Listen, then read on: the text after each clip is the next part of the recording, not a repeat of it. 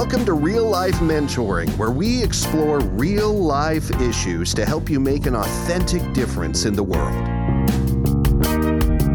Hey, welcome back to Real Life Mentoring Podcast. Hey, Chris. Hey, it's good to be back. It is good to be back. I don't know where I was, but I guess I'm back. It's good to see you back. Thank you. Well, today, we've launched this podcast and we realized, I don't know how many people really know us. And so we know each other and we are like open books. We're going to tell you things as we discuss different topics that give you a glimpse into who we are. But we thought that we would sprinkle some information about ourselves.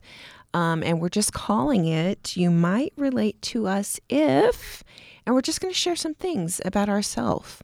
And I will say we were traveling out of state a few weeks ago, listening to another podcast, and this guy launched this podcast. And he said, hey, guys, I'm going to introduce the first 2 or 3 podcasts to you, basically telling you about me so you understand who I am. Why should you listen to this podcast? And that really stirred us. It's like, let's let people know more of who we are. Right. So we're just going to share one thing about ourselves, and you might be able to relate to us if... Chris, why don't you start? Tell us about you. Well, first of all, when you tell someone you're a mentor, sometimes they can they have this image in their head about, oh, then you must be this, and this. Yeah, this way. I don't ever tell people I'm a mentor. Well, when they ask, what do you do for a living? Okay. That's part of what, I train mentors, and I'm a mentor. Gotcha.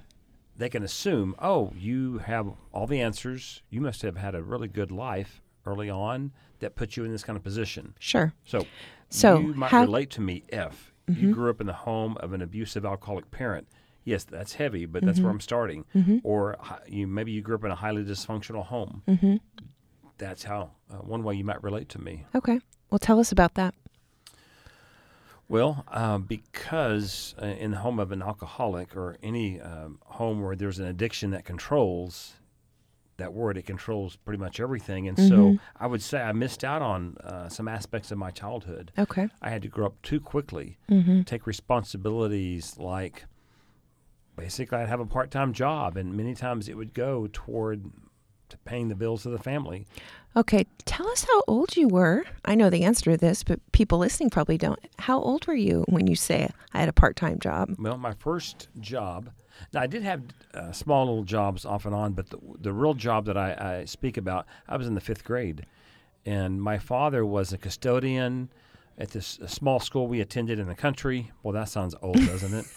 What are we on, Andy Griffith? Maybe. He drove a bus. And so my dad convinced me. He said, hey, if you'll clean the classrooms and the cafeteria after school, I'll pay you. Okay, pause. Yes. You were in 5th grade. 5th grade. Okay. That's about 10 years old. You were in 5th grade. Right. And you were working. Right. Yeah. That's kind of messed up. That's messed up. Now, don't misunderstand me. It's great for kids to work, to learn some things, to earn a little bit of money, but not to support the family. Yeah. And I was taken advantage of. Okay.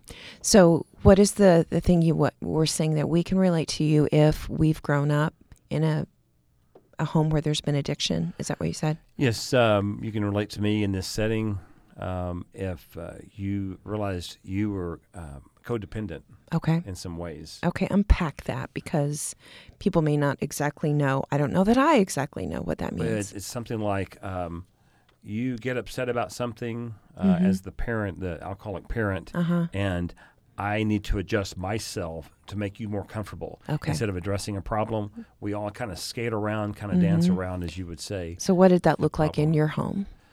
You never expressed your true feelings. Okay. Never. In fact, I mean, as a boy, you go, man, I want to share this. And at some point, you realize we don't do that in this house. Yeah. But so it stays in your head. And what that does, it really can mess your perspective of who you are as a person. Okay. And you feel like there's no place to just be yourself. So, we never talked about issues. Okay. We basically lived a life of dishonesty. Now, no one would have said that. But that's what if you can't express yourself honestly within a family because of an addiction or whatever dysfunction it is, that's dishonesty. So you could relate to me if you've grown up in a similar home. Okay. Christina? Yeah. What about you? I think probably you could relate to me if you moved around as a kid. So as I was thinking about this, I actually just wrote down all the times that I moved. So my dad was in the Air Force. I was born in Italy. Then we moved to Texas. Then my mom and I stayed in Kansas while my dad went to Vietnam. Then we moved to Germany, and so I did kindergarten through second grade in Germany. Then we moved to Montana. So I think I may have finished out second grade and lived there until fifth grade. Then we moved to Oklahoma, and we lived there from sixth grade to 10th grade. Then we moved to Turkey, the country, and I went to 11th grade, but only one semester of my senior year because it got cut short because my mom got sick. That's another long story. So I wrapped up my senior year in one semester, and all of those moves took place before I was 17 years old. Then we moved to Arkansas. I started college there. And then we moved to Oklahoma where I finished college. So that is, I didn't count them, but that's a lot of moves. So for me, what those moves did, I could think of the negative, but actually it's the positive things that it really gave me a good picture of the world. Like, when you live in other cultures and you are around people of other cultures, the world doesn't seem so foreign. So it gave me a really good picture of the world. It really expanded my vision for people being good. Like, universally, people are the same. They care for their kids. They have marriage relationships, family relationships. They all struggle to pay the bills. And yet, everybody's quite unique. Different cultures are unique. Living in different countries, you're like, wow, when I'm in Oklahoma, I don't go to people's houses like I did in Turkey, and they greet us with this splashy, stinky water that you wash your hands with. Boy, that's unique. Yes. So, yeah. Did it give you an appreciation for the differences of people then? Sure. Yeah. And it probably made me look for the differences, like, what's different about this? It really made me like travel. I love to travel. Like, yeah, I love. I get sick when I travel, so I couldn't be a stewardess. But if I didn't get sick, I would love to be a stewardess. I love traveling.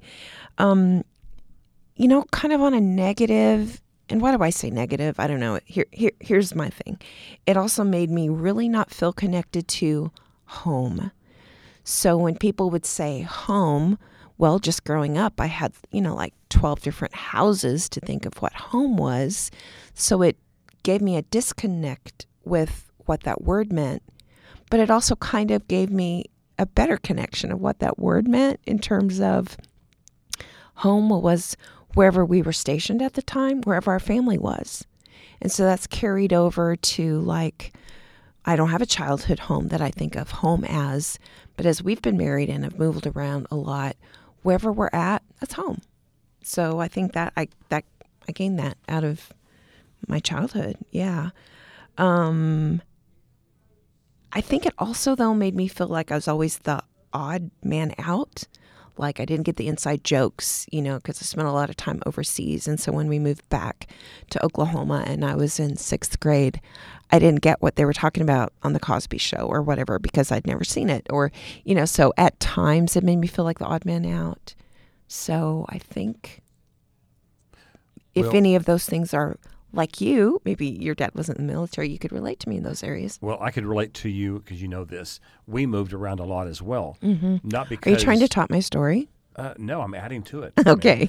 So we moved around because the rent was due, yeah. or because my dad lost his job, or my dad decided not to keep his job, and because of the dysfunction, we moved around a lot.